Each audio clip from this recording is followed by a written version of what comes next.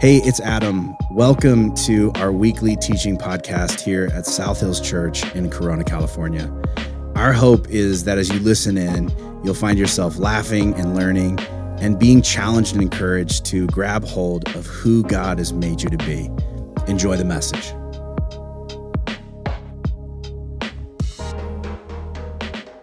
The title of my message is, I don't want to do this. I don't want to do this. My wife, Gretchen, and I, we have 3 kids, and we're very passionate about children doing chores. Any other parents, you like this same mode of things? My dad used to say this to me when I was a kid, which I didn't understand until I became a parent. We're always like, why do we have to do so many chores? And he's like, if I wanted to do chores, I wouldn't have had children. And so that's why you're here. And I was like, what a weird thing to say. And now I'm like, he had something. There was something to that. And so we're big believers in like training our kids to do chores. And so my wife is super organized, and she's got like this laminated, color-coded chore chart, and it rotates who does what chores. And there's like this whole system to it, and everybody knows where it's located in the house. And our kids are pretty locked down into like knowing and taking care of their chores. And part of it is because they know if I get home in the afternoon and they're like, can we do this? Can we whatever? I'm like, did you do your chores?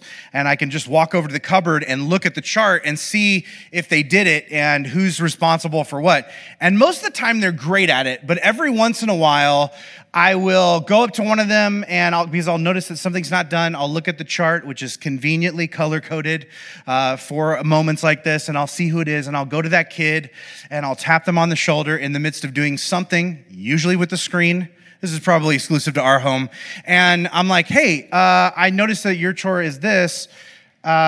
You forgot to do that. Would you go ahead and do that real quick right now? And it's usually something simple, right? Something that takes 3 to 5 minutes to accomplish. And usually my sweet little innocent children's reaction is something like, right? It's like a grunt, moan, angry bear growl thing. Do you guys know what I'm talking about? And it's this, there's so much being communicated in that thing. And it's one of my least favorite things. They're so frustrated. They're so inconvenienced that they have to stop the thing they're doing and enjoying to do a 3-minute chore. And when I get home from like a 8 to 9 hour workday, and I get like the grunt eye roll from like having to do a 3-minute chore, that frustrates me a little bit. And I usually am just like, okay, time out, all right? I worked all day, all right? What did you do? And this is usually they start backpedaling because they realize, oh, I've been here before, I'm not gonna win this argument. They're like, I don't know. And I make them tell me, like I slept in and Mom made me breakfast, and then I laid around, and then, because it's summertime, right? It's like I played outside, I played video games, I watched a movie, I jumped on the trampoline, and then it was lunch. I'm like, you did all that before lunch. You know what I did? I worked all day, and I'm asking you to do one thing to contribute, and you are so annoyed. And they're like, well, that's your thing. I'm like, it's my thing. One of my kids told me one time, they're like, is that what grown-ups do? They just work all day? And I'm like, yeah, pretty much. And they're like, that's why I'm never going to be a grown-up. And some of you are 50 and you're like, I also never want to be a grown-up because I too have learned that this is what grown-ups do all day. I think some of us, we never get out of this. We're still in that same mode or that frame of mind when it comes to work. My kids view work as a punishment. Right? It's like this necessary evil, this thing that parents make you do because apparently they don't love you. They can't figure it out. Why would they torture us in this way? And I think some of us, we have a hard time shaking this perspective, right? We tend to, even though we've grown up, to get rid of this perspective that work is this annoying interruption to what it is we really want to be doing, to what it is we wish we were doing instead. And we all know people who are very extreme in this category, right? People who are just like, I don't want to work unless it doesn't feel like work, okay? I'm willing to do anything as long as it's fun all the time and nobody tells me what to do and there's no set hours and there's no, expectations and there's lots of perks and the only feedback they give is encouragement. And usually when I talk to someone like that, I'm like, this is a job we're talking about, not like a birthday party you want to attend, right? Because that's what it sounds like. What are you where is this magical place, right? I don't even know, fun jobs even aren't that thing, right? And part of the reason why so many people maybe have that perception or that desire of work is because we also all know a ton of people who hate their jobs. They hate what they do. Like they sink into this funk right before they go into work. Like, you know that they either are getting ready to go to work or just came from work because of how foul a mood they're in, right? They're like, she's mad. This must be a work day. You know what I mean? Like, they're just upset, angry, annoyed of having to do it. They complain about it constantly. And when they're there, it's just like they're annoyedly sort of counting down the hours until they can get out of there and go do something they actually want to do, which is probably drink. Some of you are like, that's offensive. I feel like you're talking about me. And I get it. I'm just saying I get it, okay?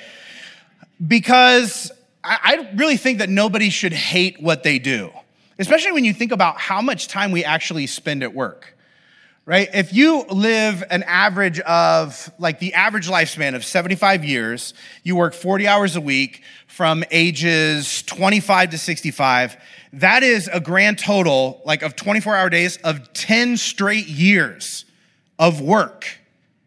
That is a lot of time to just hate what you're doing, to hate every moment of that existence. I feel like, is that really something you can afford to hate when you are spending that much time invested in it? And for some of you, you're like, 40 hours? That sounds conservative. I don't remember the last time I only worked 40 hours. We're talking between 50 and 80. That's more the ballpark that I'm living in. I think our culture has this really complicated relationship with work because some of us are always trying to get out of work, and others of us do almost nothing but work. We don't have sort of one cultural disposition when it comes to work. We have like really two extremes that a lot of people fall into. And yet the people that do almost nothing but work, or who really find themselves into the extreme of becoming full-blown workaholics, the work is not really as much about, like, they love the work as much as they are obsessed with the work, right? It's a compulsion. They're driven. They need to get the sale or the promotion or the bonus. Like, there's a fervor, but also maybe like a little bit of a fear to it, because it's like they're working because they have something to prove. And, you know, unlike others who may just be working to earn a living, there's a sense when you're around people that are really like steeped in workaholism that they're not just like working to earn a living, they're working to also earn respect and validation and security and maybe even love on some level. And even when it takes a toll on their relationships and it takes a toll on their health, they still can't stop. They can't even slow down because they need it. It's providing something that they can't quite put their finger on. And so neither overworking or underworking really seems to be working. And interestingly, like people that are really, find themselves in deep depressions, a lot of times there's like one of two things that are in place in their life. Either they are not able to work or can't find work or are out of work, or they hate their work. Because these two sets of circumstances lead us to a depressed state in life. And a lot of times these are the triggers that push us into really dark spaces. And it's sad to think about because there are a lot of people who exist in one of those categories. And what are you going to do? You need the money. Isn't that why we all work? Right? Because you need the money. Like it takes money to live and pay bills, and it's just part of existence. A lot of us, I think, just sort of keep doing what we're doing the way we're doing it because we don't know what else to do, right? We have bills that are due, and we've got to take care of them, so we just grit our teeth and we keep going. But what if you didn't need the money? Anybody ever asked you that question before, or you just daydream about it while you're driving to your job? Like, what would you do if you didn't need money? Because isn't that what we're all aiming at? at least inside of our current culture, right? Like the place where we have gotten in life, where we have saved enough money or earned enough money or put enough money away where we can finally retire and not have to work or do any sort of work. And we'll probably move somewhere like tropical and enviable that everyone else wishes that they could be at all the time. And we're just gonna live there, and it's probably gonna have water nearby and a beach, and we'll get rid of our car and just drive a golf cart. And it's gonna be amazing. It's gonna feel like a permanent vacation. It's going to be paradise. But will it be like that?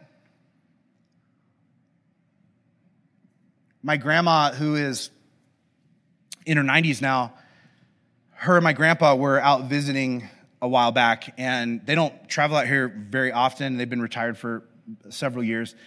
And I went out to eat with them, and we were talking, and they were being great grandparents and asking me about my life and all this stuff. And it was just the three of us, which was really fun. And I turned it on my grandma, and I was just like, Grandma, what do you do all day? And she was like, whatever I want to. And I was like, wow. And I was thinking, really cool. And then she said something that surprised me. She said, it's hell. Which shocked me. And she was very serious. She's like, the thing that you probably aren't thinking about because of how old you are and how fast your life is now, that you can only sleep in so many days and watch so much TV and rearrange the plants in your front yard so many times before you get sick of it. And then she said this, I don't know what my life is about anymore. And there was something heavy about that moment. My grandpa's looking at her, sort of being shocked that she said that. I'm looking at her being shocked that she said that. The waitress who's still waiting for us to order is just like, should I be here? This feels like maybe I shouldn't. And my grandma quickly ordered a Pizookie, and we just moved on, right? We moved on from that conversation to just get out of the weirdness of what we were sitting in. But she's not the only, older retiree that feels that way. And I wonder, why is that? Why is it that there are a lot of people who have actually achieved the thing that so many of us are striving for, and they got there and they're miserable? How is that possible? I think partially it's because there's something about what we do that we think tells the story of who we are, whether we want it to or not, whether it really does or not. And there's something about that feels weighty. Now think about this. Think about one of the first things you ask somebody when you first meet them. Like you try to get to know their name and maybe where they're from or whatever, and then you usually say something like, what do you do? What do you do for work? What do you do for a living? What do you do? We can't help ourselves. We're convinced that we're going to get some sort of insight into their story by just knowing how they make their money.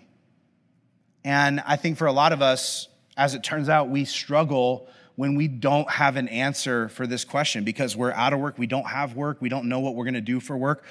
Or when we don't like our answer to the question, when we hate the way we answer the question because we're not proud of what we do, we don't like what we do, we feel like other people don't respect what we do, and so we don't want to admit to doing it. You ever ask somebody this question of what do you do? And you think it's going to be a quick answer. They just tell you a thing. And then they go on this really long, confusing. They're like, well, listen, right now, okay, it's weird. It's weird because right now, this is kind of technically what I do right now. But it's I'm only doing that for a while because only until I can do this other thing, which is really what I want to do because I'm not, and you're just okay, wow, this is very defensive. And there's a lot of stuff going on right now. And I still don't feel like I understand how you earn a living, right?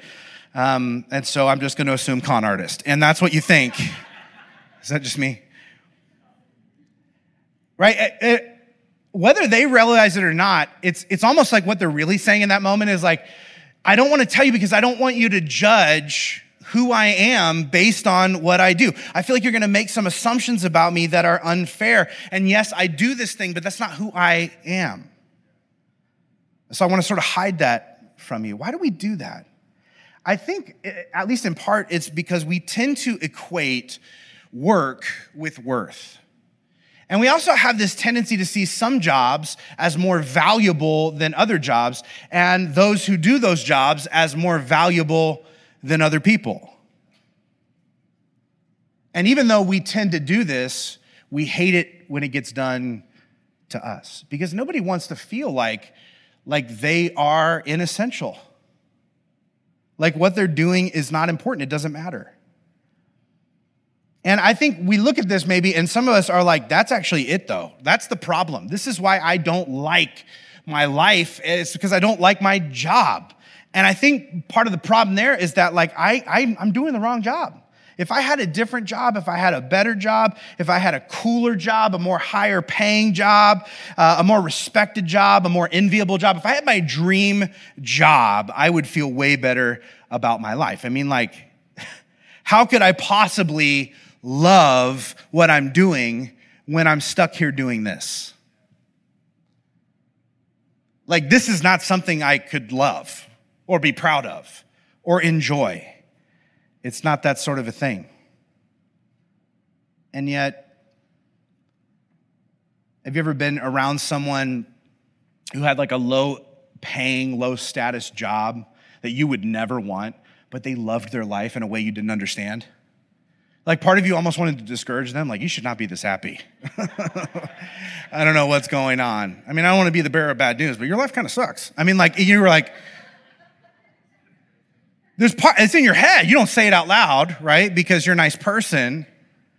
I remember that when I was 13, I got one of my first jobs. I worked at this grocery store in the deli and, like cleaning it up and rearranging things and scooping potato salad and making sandwiches and stuff like that. And it was me and one other guy, and that guy was in his mid-40s.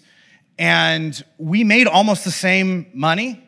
We did almost the same exact job. I was super embarrassed that I was doing this job for whatever reason. He loved it. He thought it was the greatest thing ever.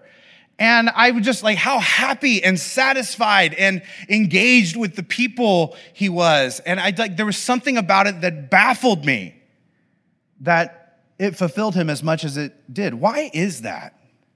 On the other hand, there are people that we know who have managed to pull off the modern American dream, which is like to turn a hobby into a paycheck, right? And they're respected in their field and they make tons of money and there's no one to report to and they run their own schedule and they often work from tropical locations and they are miserable. Why is that? How can that be? Like I said, like our culture has a really complicated relationship with work. And I bring all of this up because I want to contrast this with something totally different. When we begin to dive into Scripture, what we see is that there is a different picture of work that gets painted in the Scriptures. In fact, the Old Testament begins with God working, right? He is hand-making a paradise and people to put in it. But interestingly, when he puts these people in paradise, instead of serving Mai Tais and giving everyone a free, jet ski, like he puts them to work. He gives them a job, which sounds a little backwards. And some of you, if that happened to you, you'd be like, I must have read the brochure wrong. This is not what I signed up for when I came to paradise. Let me just read you what it says. This is Genesis chapter 1. This is like as early on as you could get. Verse 27 says this: God created human beings in his own image, and then he blessed them and said, be fruitful and multiply, fill the earth and govern it, reign over the fish of the sea, the birds of the sky, and all the animals that scurry along the ground. So I want you to think about this, like just from a critical perspective for a moment. This is a time before sin has entered the human story, which means that everything is as God intended it to be, by design. Nothing by accident or mistake. Nothing has slipped by him.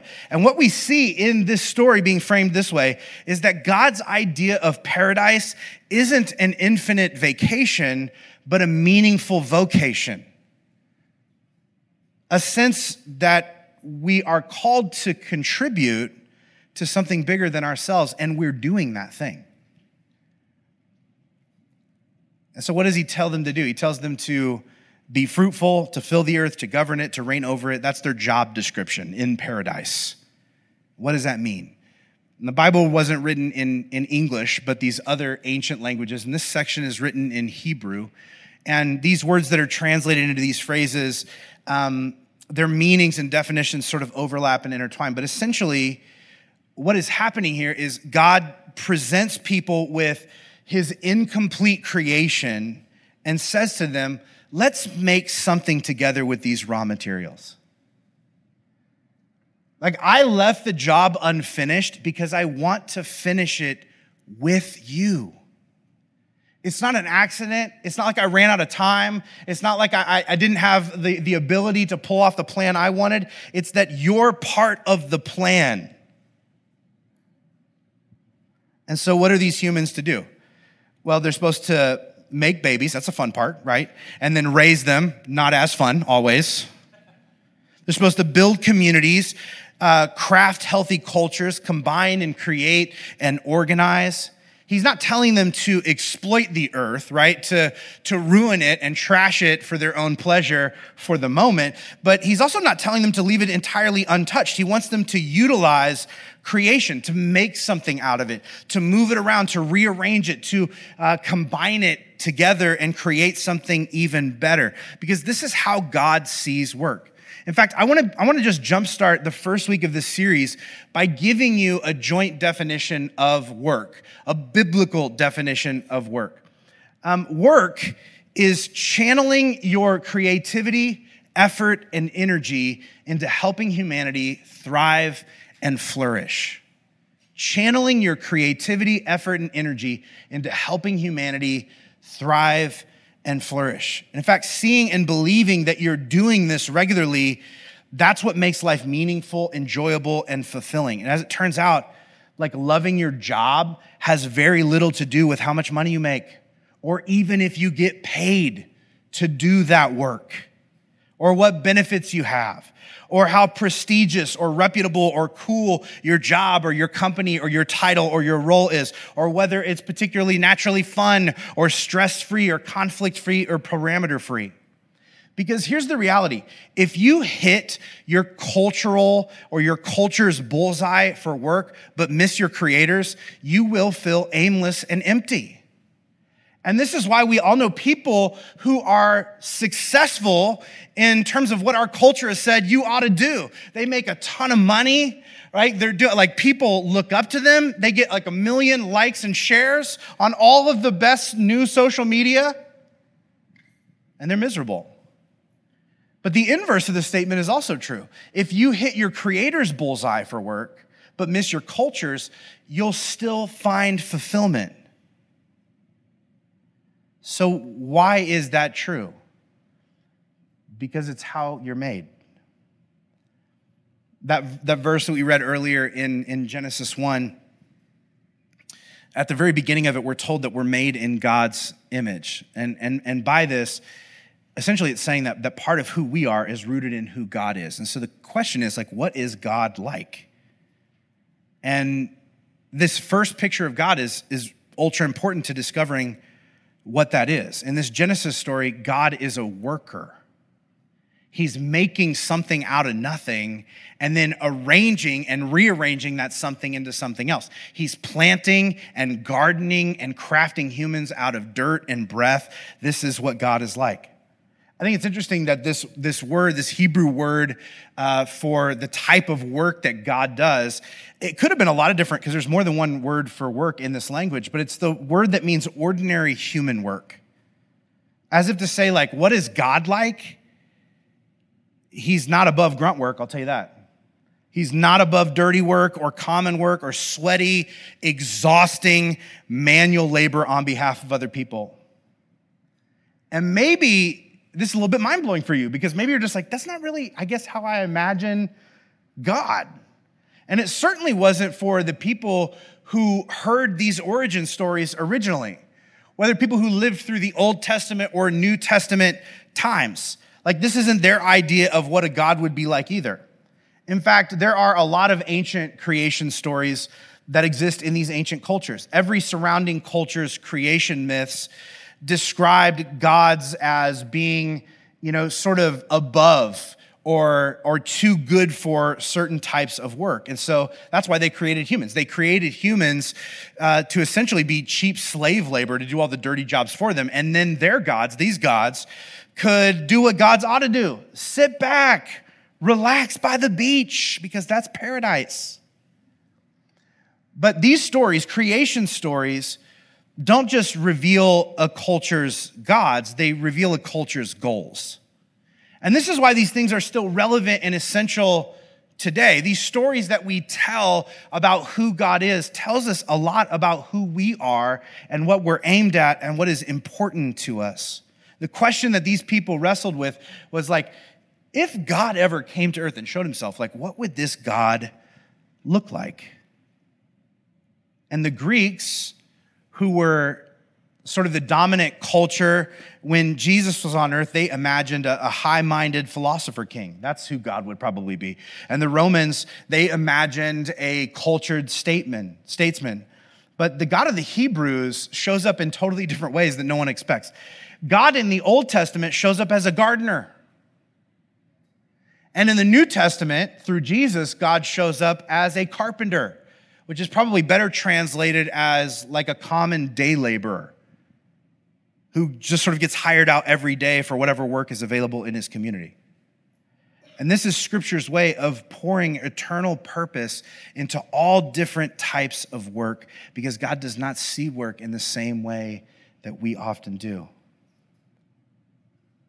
You see, our God is willing to do whatever work helps humanity thrive and flourish, no matter how small or simple or mundane or dirty or difficult or unseen or uncelebrated. But here's what's really mind-blowing. In all these examples of God doing work, he doesn't just do this work, he enjoys it. He likes it. He's fulfilled by it. He's having a good time with it, with stuff that we're like, really? That? And then he tells us, you are made in my image. In other words, there's a lot about you that originated in me. And so if you really, truly want to experience fulfillment and joy in your life, it is found in doing the same sort of thing. Join me. Let's make the world better. Little by little, day by day, tiny, meaningful task after tiny, meaningful task. One of the New Testament writers carries this idea into the New Testament letters, and he says it this way. In 1 Corinthians chapter 3, verse 5, it says, the Lord has given each of us our own work to do. We are all God's co-workers. What an interesting idea. Wouldn't you expect it to be like, we are all God's employees, right? But he's just like, no, we're doing this thing together. I want to do this thing with you, alongside you, in partnership with you. I don't have to, I choose to. We're working together alongside humanity, alongside God, to help humanity thrive. And this is the question I want to pose to you, to think about in whatever work that you do from day to day. Is that how you think about the dirty details of your job? Like, think about the worst aspects of the thing that you do, the stuff that you hate, the stuff that you dread, the stuff that later on this afternoon, when you realize tomorrow is Monday, that you'll be like, oh. You think about the difficult people you got to deal with, or the frustrating students, or the even more frustrating parents that you have to deal with, or the annoying customers, or all the bureaucratic sort of hoops that you have to jump through to get this thing done. You got to file that form and do this thing and fill out that, and all the people who say they're going to do this and they drop the ball and they don't do that, and you got to do this and you got to go there. All the things that really frustrate you. Do you look at all the dirty details of that job and think, that is frustrating, but ultimately, I am working together with God to help humanity thrive. And so even in the frustration, there's something fulfilling about it. I don't think a lot of us do this. And if you don't, is it more about what you're doing or the way you're doing it? I wonder if you've ever asked yourself these two questions, which I think are essential when we're approaching work to help us understand why our work may or may not be meaningful. And the first question is this: when you look at the work that you've been given to do, ask yourself this: would God do this job? Would God do this job? Because I think there are a lot of jobs that God would do that maybe we assumed he wouldn't because it sounds like too lowly and too cheap and like not enough people respect it and like it. But again, God is willing to do a lot of lowly work in order to help humans thrive and flourish. But there's other things that God won't do because those sorts of roles or those sorts of things or those sorts of organizations, they do more damage than good. And some of us are miserable at the places where we work, doing the job we do because we have an intuition that it's not adding up in the right sort of way. The follow-up question, if God would do your job, is like, how would God do that job? Right? Like, what kind of attitude or energy would God bring to that work? How would he treat the people that he works with? How would God approach the day? How would God deal with frustrating circumstances and individuals in that environment? I mean, could it be that the frustration is maybe that you're doing something that God wouldn't do, or maybe that you're doing something in a way God wouldn't do it? But even if your job passes this test and you're like, yeah, I feel like I'm doing something that God would do, and I feel like I'm trying. I don't succeed all the time, but I'm trying to do it in the way that God would do it. But even if that is true for you, and your job is making the world better, you're still not going to love every minute of it. You're still going to have moments that are stressful and exhausting and annoying. And maybe you're thinking this very logical, reasonable question of if work is a gift from God, then why is it like that? Because that's not the full story, what we've looked at so far. There's more to it than that. God gives work to humans as a gift, but then when sin enters into the world, there's this accompanying set of curses that sort of infect work. Let's read to you what these are. Genesis chapter 3, verse 16. Again, this is from the creation poem in the beginning of the Hebrew scriptures. It says, God says to the woman, I will sharpen the pain of your pregnancy, and in pain you will give birth. And you will desire to control your husband, but he will rule over you. Now, what does that mean? Because I'm sure we've all spent time hearing it misinterpreted in ways that make us angry. So what is actually happening here? And here's what I actually want to do. I think it's really helpful in this particular passage, especially since we're talking to a bunch of people about work, to zoom out from the particulars and look at the principles that God is trying to communicate here. Essentially, making people is a creative endeavor. You're taking this and putting them together and making something new. And if you're not sure how that happens, ask your mom later. This is not my day to do that. But it is a creative endeavor of taking raw materials and making something new with a collaborator. That's essentially what it is when you boil it down to it. And what God is saying here is any creative endeavor is going to be painful. And even beyond that, you are going to want to control the people that you're creating with, and you're going to want to control your creation.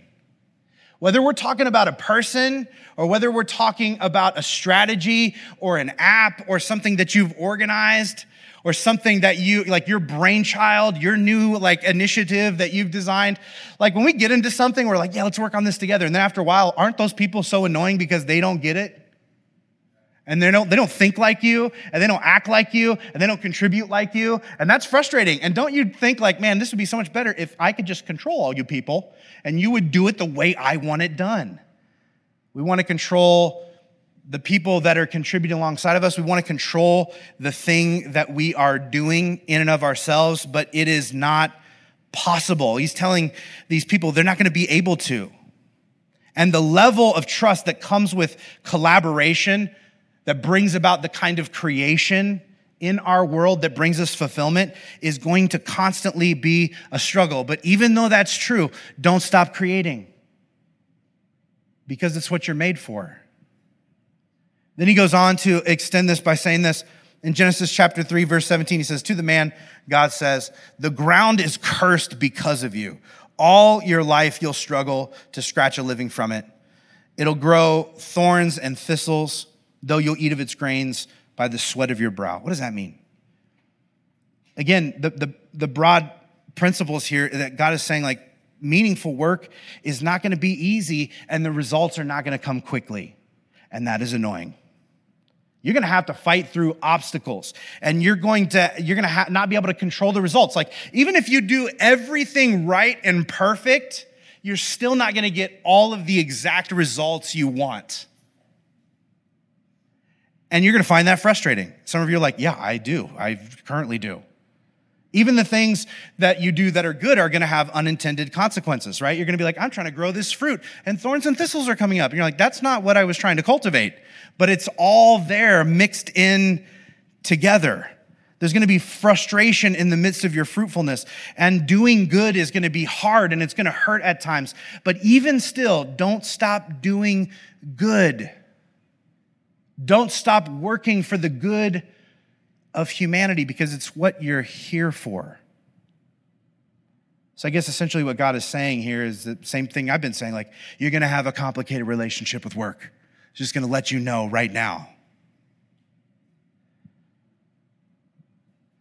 But I think the big question that I wrestle with is, if work has this sort of two-sided nature, how do we experience more of the blessings of work than the curses of work on a day-to-day basis? When you look around at the people who like you share a life with, or just the people in your orbit, doesn't it feel like a lot more people are experiencing work as a curse and not a blessing? Or like 80% of it is a curse and 20% is a blessing. I don't think this is God's intention with the way that we navigate life, that at its root, it is a blessing to be enjoyed and to experience fulfillment through. And yet there's stuff that we have to weed through to get there. And so how do you do that? As it turns out, like the rare unicorns who actually enjoy their jobs, their work tends to have a few things in common. And I want to just give you a list of these things because I think it's a helpful filter. And we're going to dive deeper into these things in the weeks to come as we move through this series. But the work that people do that they tend to really love and be fulfilled by, it's usually something that they're capable of, yet challenged by. Right? So they have an ability to do it, but also they have to try, they have to work at it, they have to apply themselves to actually make it into something and grow and get better at it. And it's that little bit of struggle that makes it magic. The second thing is that it's something that they believe is benefiting other people. Like they can see the clearly connected dots between like what I'm doing and how humans are growing and thriving and flourishing as a result. Now, this is really carefully worded, right? They believe that what they're doing is benefiting others. You can do something that benefits others, but if you don't see how that's true, it won't be a benefit to you. We have to actually understand how what we're doing is making a difference. And some of us can't see how it is, and some of us are doing things that really aren't making a difference. We may want to get out. The third thing that is they have in common is that it's something that fits their strengths and season of life. Sometimes there are things where it's just like, man, that's just not a thing that you're great at, right? I mean, you've seen American Idol. Like there's all kinds of people where you're just like, I love that that's your dream. Like we're not going to go all in on that, okay? I'm sorry, sweetie. It also has to fit your season of life because especially as our lives change and dynamic changes and families change, right? We have time, ability, capacity to do some things in certain seasons and not in others. It tends to be something that they care enough about to give their best to. It doesn't have to be their favorite thing ever, but they have to care enough about it to say, this deserves my best. Today, I'm going to show up and give my best work, my best attitude, my best effort to this endeavor, or at least my piece of it. And it tends to be something that they're doing alongside others that they value. And sometimes we are drawn to things because there are people that we respect and admire that work there or that we get to work around. And sometimes we show up and initially we're just like, I don't know about these people. But as we begin to work alongside them and we start to see them in a different light, we begin to unfold their particular personal version of genius. We begin to value who they are and what they bring to the table, even though they are different from us. We begin to see why they're collaborating in this environment with us at this moment. And when we value other people, they tend to value us in return. And that's it. And what's interesting about all this stuff is that if you run almost any job through this filter, there's a lot of stuff that will pass for you. And there's some things that won't. I mean, maybe your dream is to do one specific thing and you're like, I'll never be happy until I can do that thing at this level in this way for this amount of money. But in reality, if you look at this accurate biblical scriptural filter, there's a lot of things that you could put through there that you could actually enjoy and be fulfilled in. You're like, man, I don't know that I want to be a checker at a grocery store. But if I put it through this filter, that I actually could get a lot of meaning and depth and fulfillment out of that. Not everything is going to pass, though. Pimp, you put that through, it's not going to work. I don't mean to offend any pimps here. Maybe I do. Maybe I do, in fact. You shouldn't be doing that. There's a few reasons why you're not fulfilled.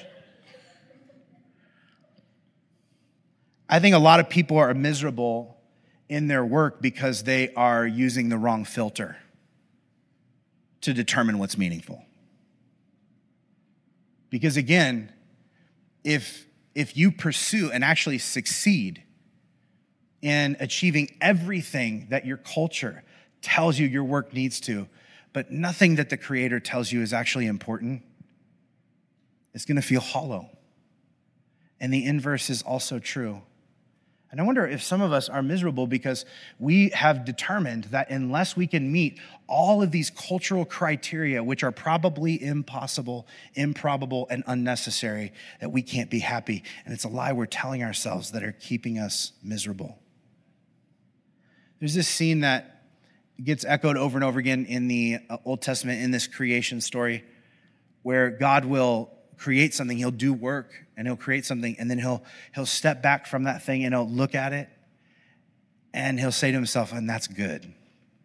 He keeps doing it over and over and over again. God will push back and look at the work that he's just done for that day and say, man, that's good. He's expressing this deep sense of satisfaction that he did a good job, that his investment was worthwhile, that he's proud of his contribution. And here's why I bring this up. Isn't that the goal? So no matter what your job is, to be able to do something that when you step back at the end of a day, a week, a year, whatever it is, that you look on that thing that you did. And maybe it's a thing that's not really respected much by your peers or by society. Maybe it's a thing where you don't really make that much money. Maybe it's not the thing that your parents wanted you to do originally, right? Maybe it is the sort of thing where you're like, there are things I don't like about this company or this organization or the way that things work around here. But at the end of the day, when you step back and you look at it, there is this deep sense inside yourself that what you did and how you did it, that you can honestly say, this is good, because I'm partnering with God. I'm partnering with God to help humanity thrive and flourish. And although I can't accomplish that by myself, my part is important, and I did it to the best of my ability today.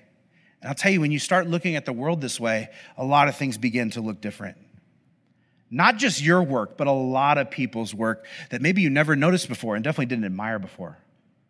When you begin with just thinking about life in this way, it transforms work for you. And so this is my homework for you, because you can't do a series on work and not give homework. It just feels wrong, right? So here's the question. What are 3 ways you're partnering with God through your work to help humanity thrive and flourish? Maybe you've not sat down and thought of this before. I'm not going to cap you at 3, but come up with at least 3. Some of us are miserable in our work because we can't identify why it is actually helping to make the world better, why our part is significant. And so we're like, I don't know what my life is about anymore. Some of us are in the wrong place, doing the wrong thing. And that's why it's not great, because we understand that like what we are a part of is not great for people in the world. And others of us are in a situation where we don't need a new job. We need a new perspective on the one we already have. We need to begin to see it in a different light.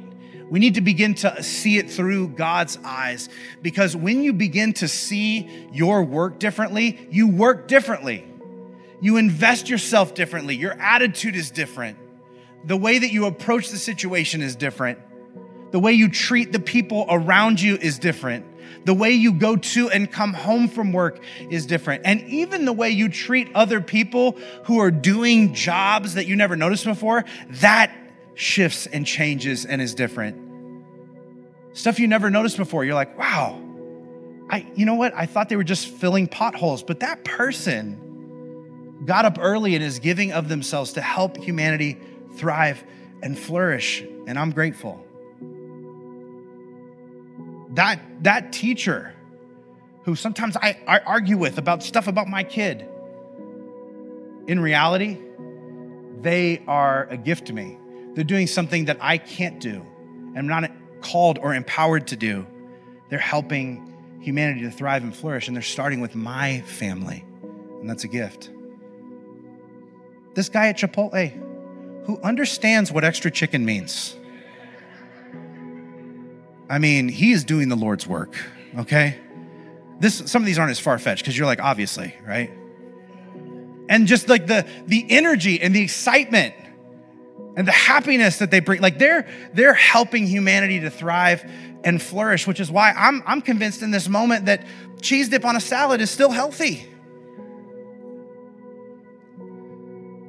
I just wonder if we allowed God to change our framework, if we might begin to experience what we do and the way we do it in a totally different way. And if that might change our lives completely. That's my hope and my heart for you during this series. And I want to pray that into your life today. Would you just bow your head around this room, wherever you find yourself, at home, unless you're driving, listening to this. God, I am so grateful for the lives that you have given us. And God, I'm grateful that we don't just have life, but we have reasons to live. And those reasons are to partner with you, to continue cultivating your creation. God, it is humbling to think about ourselves as your coworkers, as people who come alongside you and play a very intentional role in the universe to push the human story forward. And yet it is not a given. We can choose to be a part of it in a positive way or not. We can choose to partner with you or work against you. And God, a lot of times that is the line between fulfillment and misery. Actually doing that and then being aware of what it is we're doing. God, I pray that you would convict those of us that are maybe in environments or doing work that is actually working backwards in terms of where you want to take the world. And God, those of us who we're having trouble connecting what we do to the bigger story of your kingdom and your will and your way. God, I pray that you would connect the dots for us and we would see in a very clear way how what we do day in and day out helps humanity to thrive and flourish. May you fill our hearts with a sense of meaning and purpose and fulfillment. God, even make the little things we do fun. It's possible with you. God, may you do all of these things that we need to enjoy our lives as we learn to trust you and see the world your way. In Jesus' name, amen.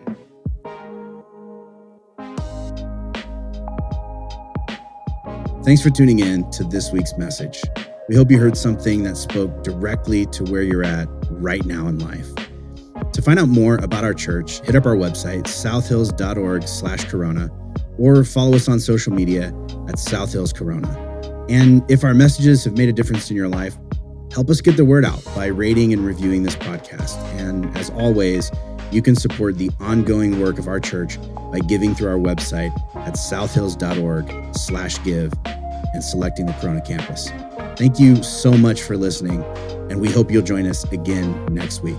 God bless.